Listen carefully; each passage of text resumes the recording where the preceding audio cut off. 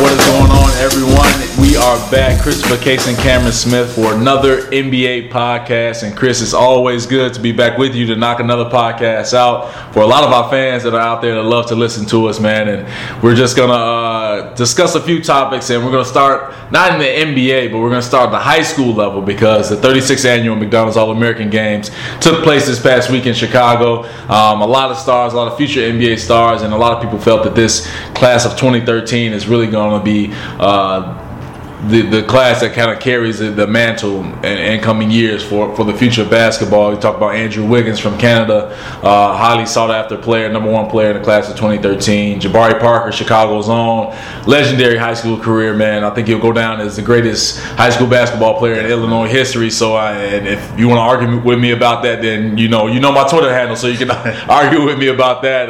Aaron Gordon from San Jose, California, who's going to Arizona. He just announced that during the media day event for the McDonald's All-Americans, and it actually won the MVP for the game the other day. And Julius Randle, who's going to Kentucky, one of the 6 Kentucky Wildcats going there next year. So Calipari reloading, but just being there and seeing those guys compete in practice and throughout the events, man, those guys really can play some ball, man, and it's going to be something special between Randle and Gordon and Jabari Parker and Andrew Wiggins. Those 4 guys really set themselves apart, in my eyes, during the media sessions and also during the closed practices that was only open to the media. You saw those guys competing and really dominating their sides, and Parker and Gordon played for the West team, and they played on one side of the court, and Randle and Wiggins played on the East team. They played on the opposite side of the court. So those 4 players just dominated their sides and just really set themselves apart in the game. And I want to get your thoughts on what you think about those players and what you saw in the game as well. I mean, well, the kid Wiggins, I mean, definitely it almost seems like he's come out of nowhere just in the last 2.5 years, because there was all this. You've always known about Jabari, right? I mean, there's been a lot of stuff about Goodwin, but I mean, just 6'8", jump out the gym, has probably the most beautiful shot I've ever seen a kid at high school have, because he gets great elevation on it, right? And he knows how to get his shot off. I mean, he has a number of different moves that he can go to. Just some of the stuff that I've seen in the McDonald's, you really can't base or grade them off the McDonald's All-Star games, because it's more of a showcase of talent than it is, an actual, serious competition. But, just looking at the physical tools that these players have, it almost makes you jealous, especially when we're coming up. What's in the water now? Right. Wasn't back then. But, Jabari, going to Duke, Goodwin, I mean, it's a good pickup for Arizona, but, just the athleticism of these kids now, and the stuff they attempt, on breakaways and stuff is just amazing now. And I want to ask you about some of the close practices. What stood out most to you about Wiggins? I mean, I've seen Jabari, throughout the last 4 years. Sorry about that. But what stood out to you about Wiggins? Because he's a guy who's still undecided as of right now. And where do you see him going? Well, with Wiggins on Monday's practice session, in my eyes, he's a silent assassin. He's not a kid that'll go out and talk a lot or just be boisterous or kind of really just assert himself so aggressively that you're like, man, this dude is really dominant. But what he does is he picks his spot. And one thing in particular that stood out to me, they had a progression drill, and with the scrimmage that they had for the East team, they will build up to a 5-on-5. So they will start out with the player shooting the free throw. 2 players from the opposite team will be at the free throw line, and then they will go on a 2-on-1. Then they will eventually come to a 5-on-5 as more players get into the drill. But in 2 minutes, Wiggins scored 8 points, knocked down 2 threes on the right side, and then got a dunk. So, I mean, just his explosiveness offensively, in terms of, like you mentioned, his elevation on his jump shot and his ability to get to the rim. Now, he's quick. Yeah. He's really quick, and a lot of people really don't understand that. I think Jabari and people that saw him play in the game saw how quick and accurate he is with his moves, and especially when he spins. And he's basically the most athletic player that we've seen in a long time. Yeah. And I'll say probably since LeBron James. Yeah. I'll say that, and I can say that with confidence, because we haven't seen a kid that can bounce off of the floor so quickly like Wiggins can in a long time. And I think he's going to be the number one pick in 2014, depending on how his freshman season goes, wherever he goes. Yeah. So we'll see. I mean, who do you think has the leg up? I mean, because like you said, with his personality, he's a little bit silent. So, not the kind of kid that you would think that would go to like a Kentucky or something. And he's not the kind of guy that would, probably not go to a program where he's just the number one option. He would probably want, some other players around him. Right. But what do you think? Do you think that impacts where he goes? Well, if I'm Andrew Wiggins, I scratch Kentucky off my list because they have 6 McDonald's All-Americans there. Definitely. I think they have about 4 or 5 coming back next season. So if these guys are looking at the bigger picture, they want to go to the NBA, and they have to look at situations where, okay, what program or what coach will best prepare me for the NBA? Now, we know Calipari done a tremendous job of converting freshmen into number 1 draft picks or lottery picks, but with that situation in Kentucky, there's just too many bodies there. It's not enough basketballs to go around. So if I'm Andrew Wiggins, and what I think he's going to do is, I think he'll probably head to Florida State, and a lot of people don't understand that, he has a lot of ties to Florida State. His father, Mitchell, who's a former NBA player, played at Florida State, and actually his childhood friend, Xavier Ratam Mays, committed to Florida State, and Mays' father played at Florida State with Wiggins' father. So those two played at Florida State down together. Great friends, and really close, basically family, you could say that. So I think that Wiggins will choose Florida State to play his basketball because there, in that situation, he'll be the man. Leonard Hamilton has done a good job of turning that program around. Definitely. He'll get the recognition that he'll deserve because he'll be playing in the ACC against the Dukes, the North Carolinas, and also the Syracuse and the Pittsburghs, all those players, and kind of continue that rivalry that he's kind of really building between he and Jabari Parker. Now, they might not look at it as a rivalry, but us in the media are trying to build it up as that. Those two guys are great fans, so I mean, they have a lot of respect for each other. But if I'm Wiggins, it has to be Florida State, and I think that's where he's going to go. Definitely. I mean, I'm also, impressed with Jabari. Didn't really stand out too much individually. Right. I mean, but if you look at the stat, a complete game. And one of the things that always impressed me about him is just his attitude towards everything. I mean, just throughout the weekend, the stuff I seen, the dunk contest. I mean, some of the stuff that I've seen in practice. I mean, he, like you said, almost a silent assassin where, a guy, he feels he doesn't really have to go out there and, it just speaks about where he's come from, the program at Simeon.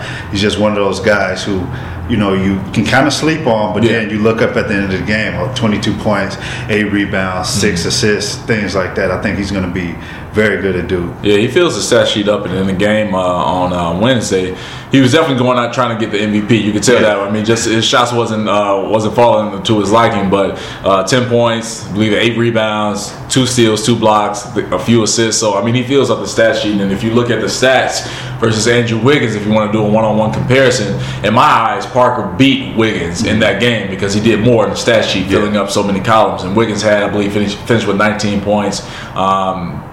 Maybe close to a double-double and double-digit rebounds, but Jabari filled up the stat sheet, and this is a young man that, I mean, I've been around for a majority of this year just following and interviewing and doing specials on him, and I'm just so impressed with his media savvy and how he handles himself with all the media and all the attention that he gets.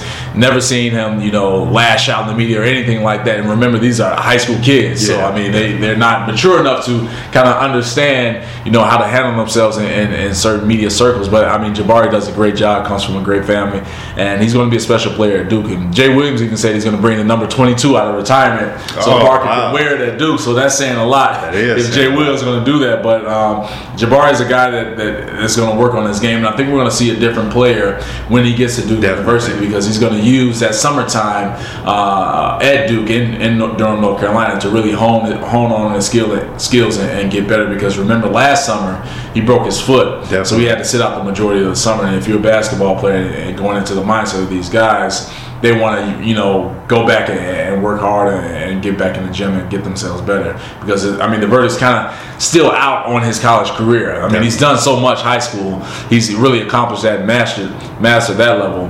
But now people want to see what he's going to do, at the next level with Coach K. Definitely. I've had this argument with a few people. What is he panning out to be? Let's look 5 years from now. And even, quite possibly 10 years down the road, where do you think he pans out as far as the next level?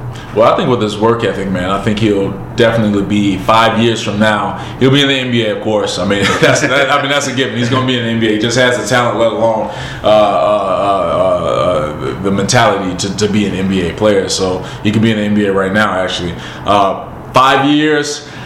I can say that he'll be either the number 1 or number 2 option on an NBA basketball team. All-star, I think I can see that just because of his work ethic and how determined this kid is to be the best. I mean, this is a young man that really, compares and looks at other players for inspiration to see where his game is, and I think he'll be an NBA All-Star.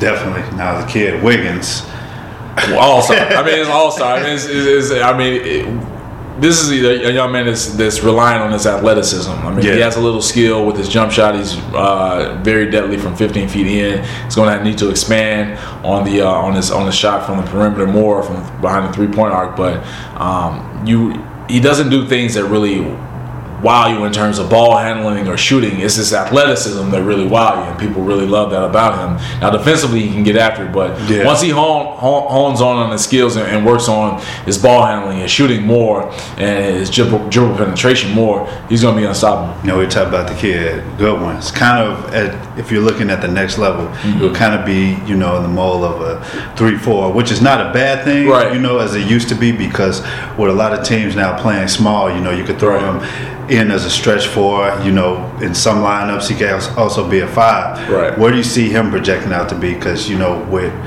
me looking at him, his skill set, and just looking back, a couple years, he's kind of along that Michael Beasley. Right. It's kind of fits in that mold. But where do you see him? Well, I mean, Gordon is a guy that can really handle the basketball, and we saw in Wednesday's game he can get to the rim against anybody. I mean, that was proven. And Julius Randle was guarding him the majority of the game when those two units were facing each other.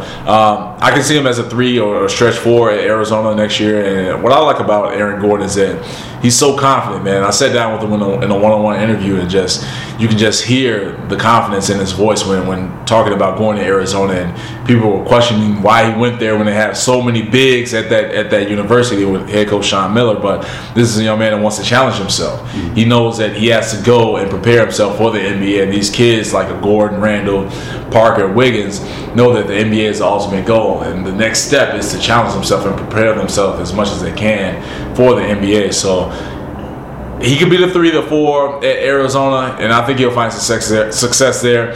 He'll be in the NBA. I mean, with those guys, they separate themselves from the rest of so many players, especially McDonald's All-Americans. You can just see it. I mean, you're instantly just taken by how good they are. So the future is bright for Aaron Gordon.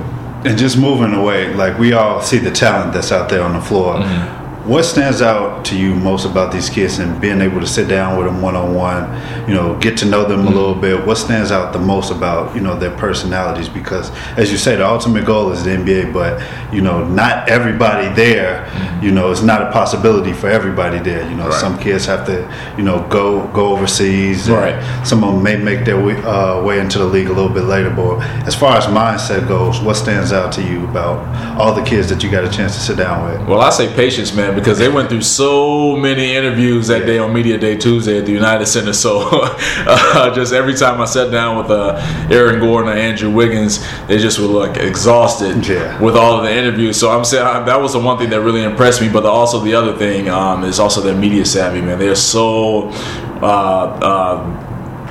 fine-tuned in terms of how they answer questions and their attentiveness to questions, and they do a great job of just giving you a lot of information in terms of their mindset and who helped them get to where they're at this point in time. So I would say the media savvy and their patience is really something that really stood out to me that day. Not in terms of on the court, just with those 4 guys, and some of the other guys I saw as well as the athleticism. You can just tell the new breed of athlete that's coming up nowadays with this new class, because they're so athletic. Their basketball IQ is very high. That's why we saw a good game this past Wednesday, because they flow so well. Exactly. They just know how to work within pick and roll offenses as well as defensively. We saw guys just getting up on the ball, and they play basically an NBA style of game. I mean, even though a lot of people say that the NBA is less physical, but you can't do as much hand checking, but we saw those guys kind of playing the NBA style in terms of defensively how they played against each other and offensive sets that they ran. So their games are catered to the NBA. I mean, college just kind of, I think that step where they just have to kind of fine tune some things for the pros. Definitely.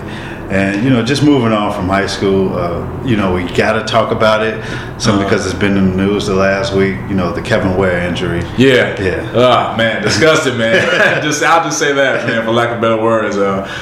Just one of the most gruesome injuries I've ever seen. And Chris, we said you were talking about this before we even got on the podcast. You say you haven't seen it yet, so I know that you don't want to see it. I advise you not to look at it, but it's just heartbreaking to see that young man who was having a good season at Louisville and under Rick Pitino and really had a good game up until that injury. So just to see him go down, but to see him not focus on the pain but focus on his teammates and telling those guys to get the win because he wants them to further their careers, because he understands as well this is a stepping stone for those guys to get to the NBA. And the further you advance in the tournament, the more the scouts are going to come out, and the more you're going to be projected at a higher pick for the NBA draft if those guys do decide that. But we've seen the interviews with him the past couple of days, and he's strong-willed, man. You can tell that he comes from a great family and he understands the bigger picture. So he's determined that he wants to come back. But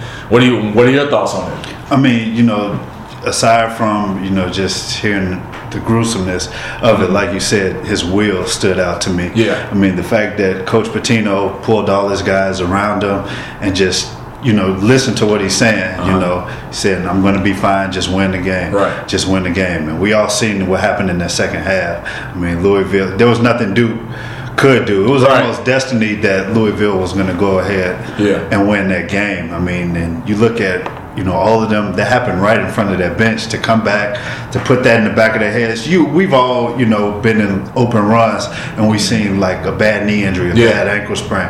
And mentally it affects, your aggressiveness and going to the hole because now it's in the back of your head. I mean, so for them to pull it together and go out there and get that win from him, you seen, forgot the player's name with his jersey at the end. Mm-hmm. And just looking at all the interviews afterwards, I know he sat down with Good Morning America. He also sat down with ESPN and even was on the Letterman show last night, making light of the situation. I mean, so the kid is, just like you said, strong-willed. I mean, you look at the ways that could have went, it could have went, the opposite way for Louisville easily, and there would have been no one who would have been able to criticize them for going out there and putting up a stinker in the second half. And then as far as where it goes, you look at his mentality towards it. Could have went the other way and nobody would have been able to say anything. He could have been depressed, could have been down because as strong-willed as he is, this is a very serious injury, almost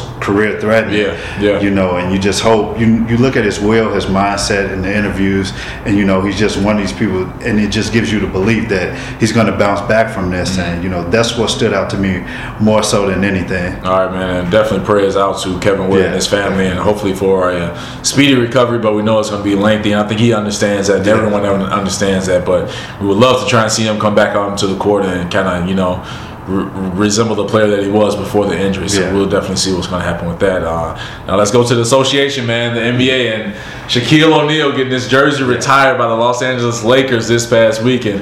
Shaq is a guy that is serious at times, but also can be a jokester, and we saw that during the ceremony at halftime of the Lakers game. But what are your thoughts on just Shaq's career and what he's meant to the game of basketball in the NBA? I mean, just growing up and watching him, I remember the first game that I saw him, I was like, man, like there's no, I mean, he changed you couldn't officiate against this guy because on either ends, it's just a physical specimen. I mean, he's along that physical mold of guys like Wilt back in his day, Karl Malone, Dwight Howard, now LeBron James. Like, how do you officiate against these guys? And you just look at the touch, how agile he was at that size.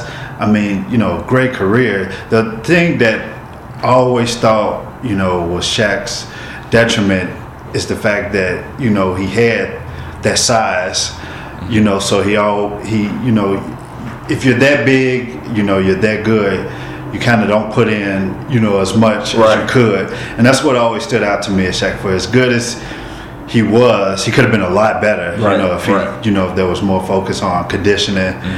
things like that. But who am I to judge? I mean, still a great career. Right. 4 championship rings. I mean, 8 great seasons in Los Angeles. I mean, you can't really say nothing to take away from him. And then if you look at the off the court stuff, I mean, this is a guy who, for the longest I heard that he hadn't yet cashed an NBA check. He was still living off, just his endorsements. Yeah. And if you go down the list of his endorsements, I mean, they're long. I mean, he's probably still getting Nestle Crunch money, for all we know. I mean, so this guy he set a precedent, not only for players to look at on the court, but just the way he handled himself off the court. Yeah. We all talk about how goofy he is, but that led to movies. Right.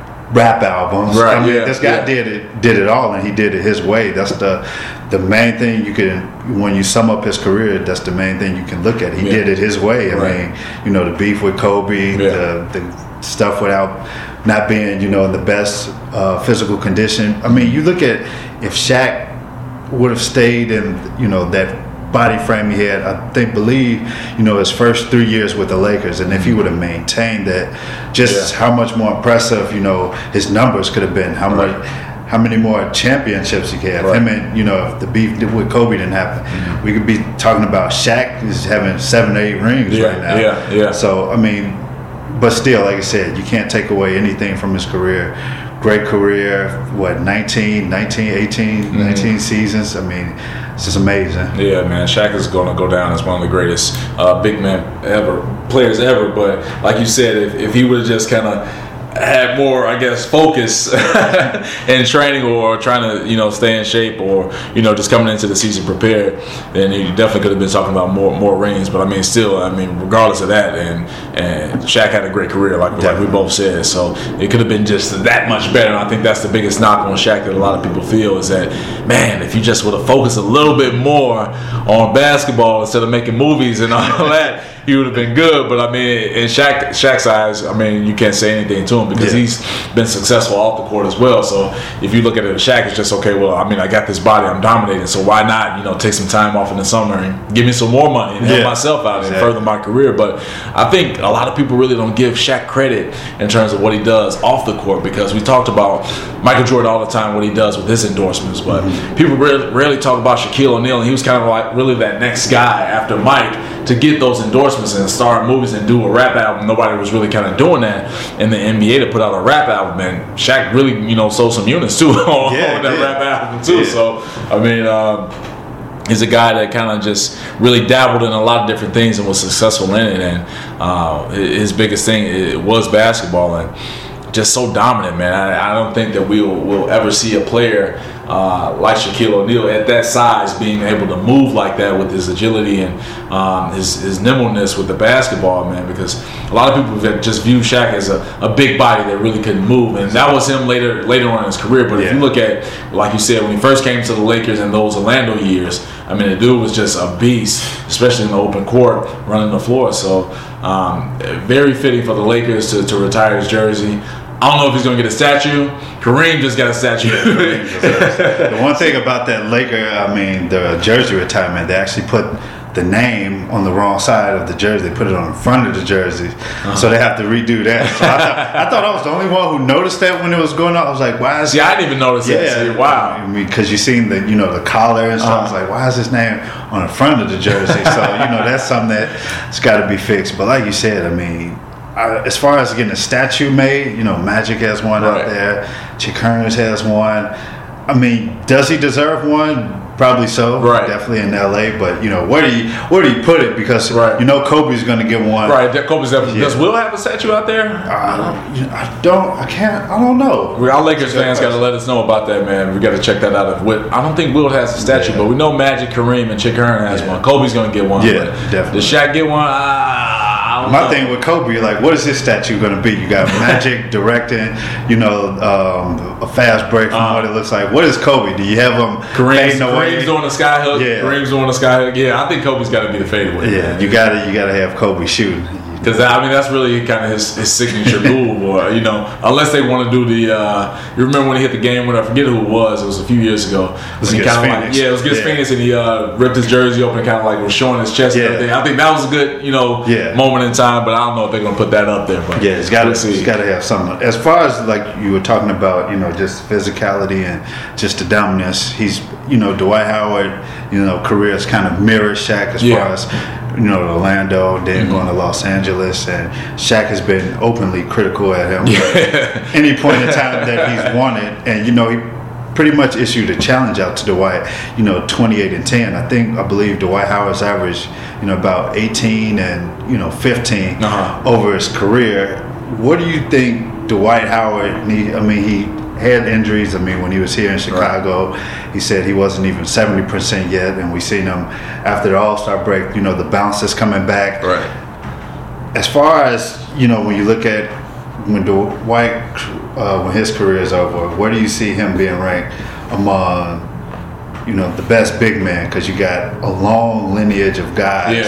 That's a tough question, man. And I'll answer it honestly. I don't think he'll be up there right now, just with the mentality that he has. I think he needs to take a more serious approach to the game of basketball. And his personality is to be goofy, to crack jokes and laugh and all that stuff. That's cool. There's nothing wrong with that, but still at the same time, you got to know when to turn it on and turn it off. And that's the difference between Shaq and Dwight Howard. Shaq knew when to turn it on and turn it off. Yeah. And he could even turn it on during games. But when he turned it on, he'd be dominating though. Exactly. That's the difference between Shaq and Dwight Howard. So at this point right now, I can't see him being mentioned amongst the Wilts or the Kareems and the Shaqs, all those guys. I just can't see it, or the Bill Russells or anything like that. He could. He has the athleticism. He has the body. He has the strength. But the mentality just isn't there. He doesn't have that same mentality of those guys that I just mentioned. Those guys were just heartless. Yeah. They would go after you on the court and really dominate you. So if he can try and change that mentality, and he has a player that he's playing with right now, Kobe Bryant, that has that mentality. If he can kind of take some of those pieces or some of that those characteristics that Kobe brings to the court, that just heartless play, then I think he could be one of mentioned as one of the greats of all time. But I can't see it right now, man. What about you? Do you think you can see it? A little bit. I think one of the greatest things that he doesn't realize to happen to him, that he has Kobe as a teammate, because Kobe's probably going to retire at the end of next year, depending on what Dwight does at the end of this season as far as free agency goes. But having Kobe as a teammate and being able to observe the way he goes about things, because as Dwight's 26 I believe, 27, right now he's still at that point of his career where he thinks, hey, I got 10 more years to be doing this, not realizing anything can happen. And now you're looking at a guy 34 years old, and his mindset is on one singular focus, and he's going at all costs to go out there doing it. This guy's playing on an ankle the size of a baseball. Has a lot of other little nagging injuries over the years that he's played through. And, no knock against Dwight, because he's played, throughout injury throughout his entire career, and came back way too early this season from a back injury. But watching this guy, just the way he goes about business, I think would be a big, if Dwight doesn't take anything from Kobe this season and possibly next season, it'll probably be the biggest disservice he can do himself to his career, because you spent all those years in Orlando with Patrick Ewing, working out one-on-one with him. You can't see a semblance of Patrick Ewing in his game. It could be the offense in LA, but you don't see any of the turn around, catch the ball in the post, turn around, face you up. The 15 foot in game. You don't see the mid range aspect. But you've got to take something away from Kobe. Just as far as mindset, because there's nobody in the league that can guard Dwight one-on-one. Everybody says Kendrick Perkins, but Kendrick Perkins may be able to be a hindrance on him for being able to push him outside. But he's quicker, he's more explosive than Kendrick Perkins is, and any other center in the league, any other big.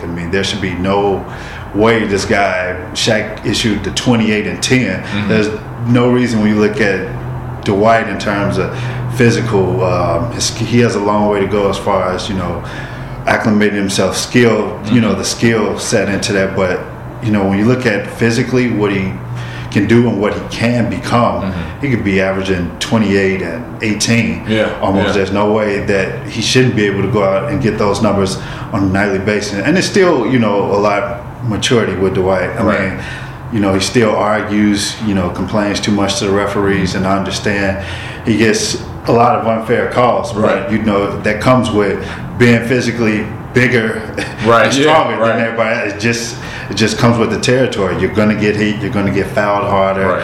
You're gonna get bogus calls to where you might nudge a guy and he might go flying off simply because you're that big and better than everybody. So a lot of it comes with maturity for him, man. I hope he gets that part down, because that goes a long way into what Shaq talked about as far as dominating the game and dominating that position. Because you look at the league now, there aren't really, Andrew Bynum, you look at his situation, there aren't too many centers in the league anymore. His competition now is Brook Lopez, I can't even say Al Horford, because he's always been a power forward in my eyes. Joakim Noah, you look at who he's going up against, there's no reason why anybody should be mentioned ahead of you or even on the same tier as you, with the athleticism and, just your freak of nature. Nobody else should be mentioned near you. You look at LeBron just in terms of being physically better than everybody else, and now, the things he's added along the way, you really can't point to a weakness in LeBron's game. You can't even really put a guy, you say Kobe out of respect, but if you're looking at terms of right now and you're not looking at the body of work, you can't put anybody near LeBron at all, and it should be that way with Dwight. Man, we'll see what's going to happen. I'm sure that Kobe has talked to Dwight numerous times over the season and just let him know that, man, you have to be more aggressive, more dominant, more focused on the games, and more serious about games, because when Kobe retires, it's going to be Dwight Howard's team, man. That's going to be a lot of pressure on his shoulders, man. In LA, it's not going to be Orlando, and I think he's found that out now. Orlando is a lot different from LA. So when it gets to be his team, when Kobe goes, he's going to have to really take on that responsibility and really step up for that Lakers organization. And if he doesn't, I think Kobe will be in the back, just like, I told you so, man. Kobe, you're right. We know Shaq will be right there with him. Probably doing a little double team on Dwight Howard, man, just trying to let him know that, man, we tried to tell you, man, but you weren't focused. But I think he'll turn it on. I think he's just waiting for his time. I think he, in his mindset now, he views himself as still a young guy that has a lot of basketball ahead. And once Kobe gets out of there, then it'll be his team and he can become more serious. But again, you got to be careful what you wish for, man. And, definitely. You have to see what's going to happen, because with Kobe Bryant now and the way he's playing, I don't think we're going to see the same Kobe next year, because with the injuries and the age and so many miles logged on those legs of playing basketball, it's just going to be a little decline there. And you say you see him retiring after next year. I see him retiring after next year too, if not the year after that. He really only has really 1 or 2 years left in the NBA, and people really don't understand that Kobe's been doing this thing for about 18 years. But getting back to Dwight, he has to be able to be more serious and really dominate. So we'll see. And the Lakers are still, I believe they're still in the 8th spot for the Western Conference, and they'll be going up against San Antonio. If the playoffs started today, they'll be going up against the Spurs, and the Spurs actually lost terribly last night against the OKC in Oklahoma City. So the playoffs are right around the corner, man. The East it can change every day with the Eastern Conference playoff standings. So the Bulls beat Brooklyn last night. They won that the season series against the Nets 4-3, and that game was in Brooklyn. Big win for the Bulls. So right now the Bulls are in the 5th spot. Brooklyn's in the 4th spot, and you have a team at the 6th spot who's right behind the Bulls, the Atlanta Hawks. So that thing can flip flop. Only one game separates those guys. But what are your thoughts on the Eastern Conference playoffs and how that thing is gonna unfold? Because everyone wants to look at the West, because that's where all the matchups are at. But with the East, what are your thoughts on that? I mean, as we get closer. One thing with the East, of course, Miami's the clear favorite. They're the team that separated themselves from everybody in the Eastern Conference, and then you got, New York and Indiana battling for that second spot. I mean, if you're Chicago, I think you want to avoid playing. The 5th spot is definitely where you want to be. you know, because you want to avoid playing Miami, you know, that in the second round, you know, and you want to at least let them, you know, get beat up a little bit, you know, until they get to the Eastern Conference. Because I still do feel, you know, if Derek comes back and he's anything close, I mean, we're getting to the, you know, it's 8 games left, and, you know, whenever he does come back, if he does come back this season, there's still going to be that period of he has to shake rust off, and he has a short amount of time to do that before the playoffs. So, I mean, however the situation unfolds is going to have a huge impact on the Bulls going forward. I mean, I'm not ready to write the Bulls off. I mean, you just saw last night. I mean, you're down Joakim Noah, Marco Bellinelli, Richard Hamilton, Derrick Rose, and Taj Gibson. Right. And, you know, it looks like they're going to get blown out of the water. And then, you know, all of a sudden, defense, execution, no turnover. All of Coach Tom Thibodeau's talking points, you just see that, and you just see them elevate their play. You see them turn it into a half-court game and just really stifle what Brooklyn was able to do in the first quarter. So I do think they're not going to be a one-and-done situation. It's a team that has too much pride. I think last year you can look at that and you can put an asterisk next to it because this team was just so run into the ground, you know, of just trying to get it. It was a shortened season. You're trying to get a good playoff seeding. You know, they got the number 1 spot in the East. Then you got Derek's injury in the first game. That took a toll on him. And then you lose Joakim in the third game. That takes another toll on him. So now you have to play even harder against a very good defensive Philadelphia team last season. But I think how the East shakes out, I mean, you obviously, you know, Philly's out. You got Miami in Milwaukee in the AC. They could still, you know, move up. Right. You know, with Boston, they can flip-flop there. I don't think Miami wants to play Boston, you know, in the first round just because Boston always gets up for them and Boston still gives them issues. I mean, it's going to be tough without Rajon Rondo, you know, there. But, I mean, I think Boston still could be a little bit of a hindrance for Miami. But Miami's just too good when you look at what they've been able to do this season.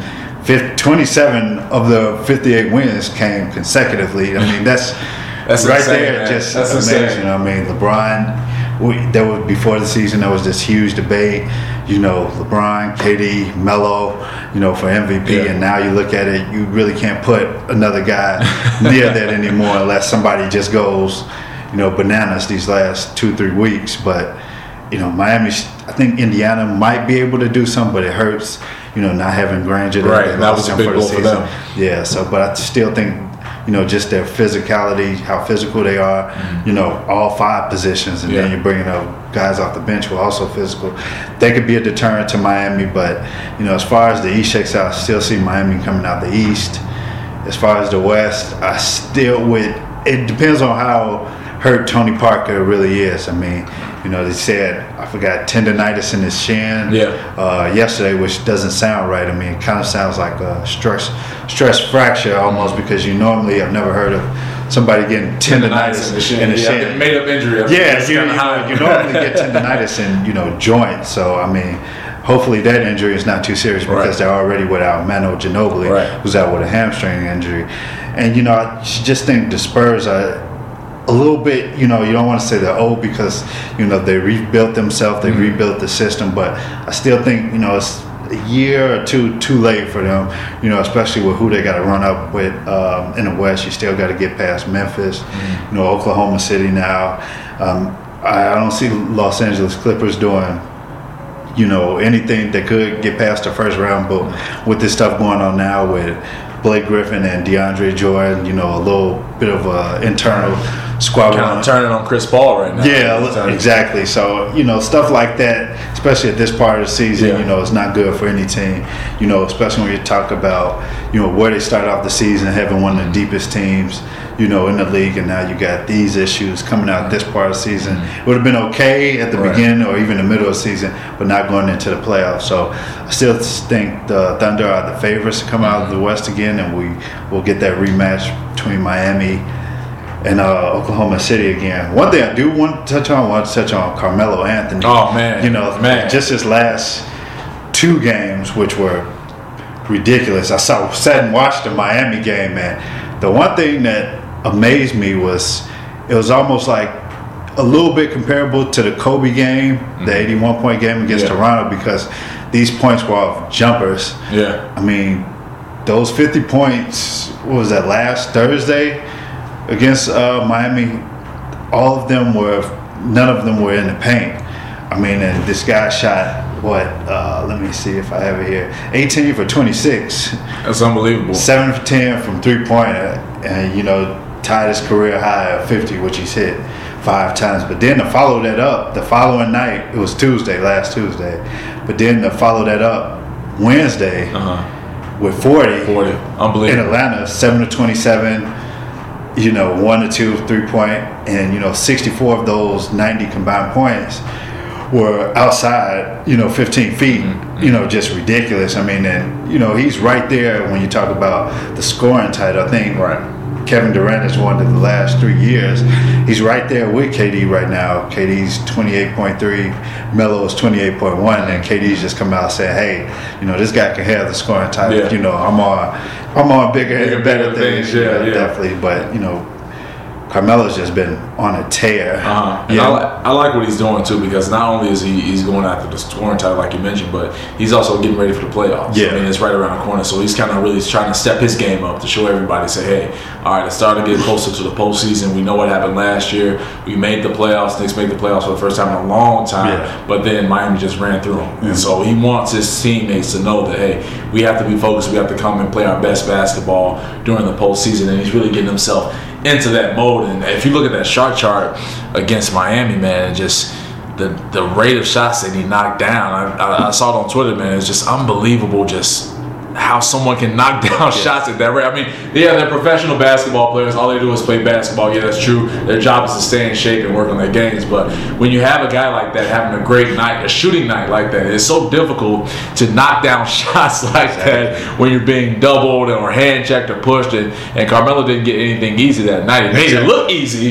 because he was knocking down shots, of course. And people take away from it because, LeBron set out, D-Wade set out, Mario Chalmers set out. These are NBA ball players he's going against. I think that have pride too. He started off. I think Haslam saw time on him. Chris Bosh saw time on him, and then Battier, who's a very good defensive player, got the tail end of that. I mean, and then he hit the last bucket to give him 50. Battier hit him on the forearm on the shot, and he still got it to go in. So I mean, you can't really take away anything from anybody at this level. You can always look at a case. I always hear it all the time. Oh, he wouldn't have done that if so-and-so was playing. Yeah. These are guys with a lot of pride. You don't want nobody to come in, especially into your home arena, just torching you for 50 like that. I mean, in Atlanta, it's a different thing because there were more Knicks fans than there were Hawk fans. Right. So I'm pretty sure he was comfortable there. But, 50 at any level with any level of pro competition is still difficult to do, especially if you're going to go all jumpers like he did. All right, that'll do it for us today, man.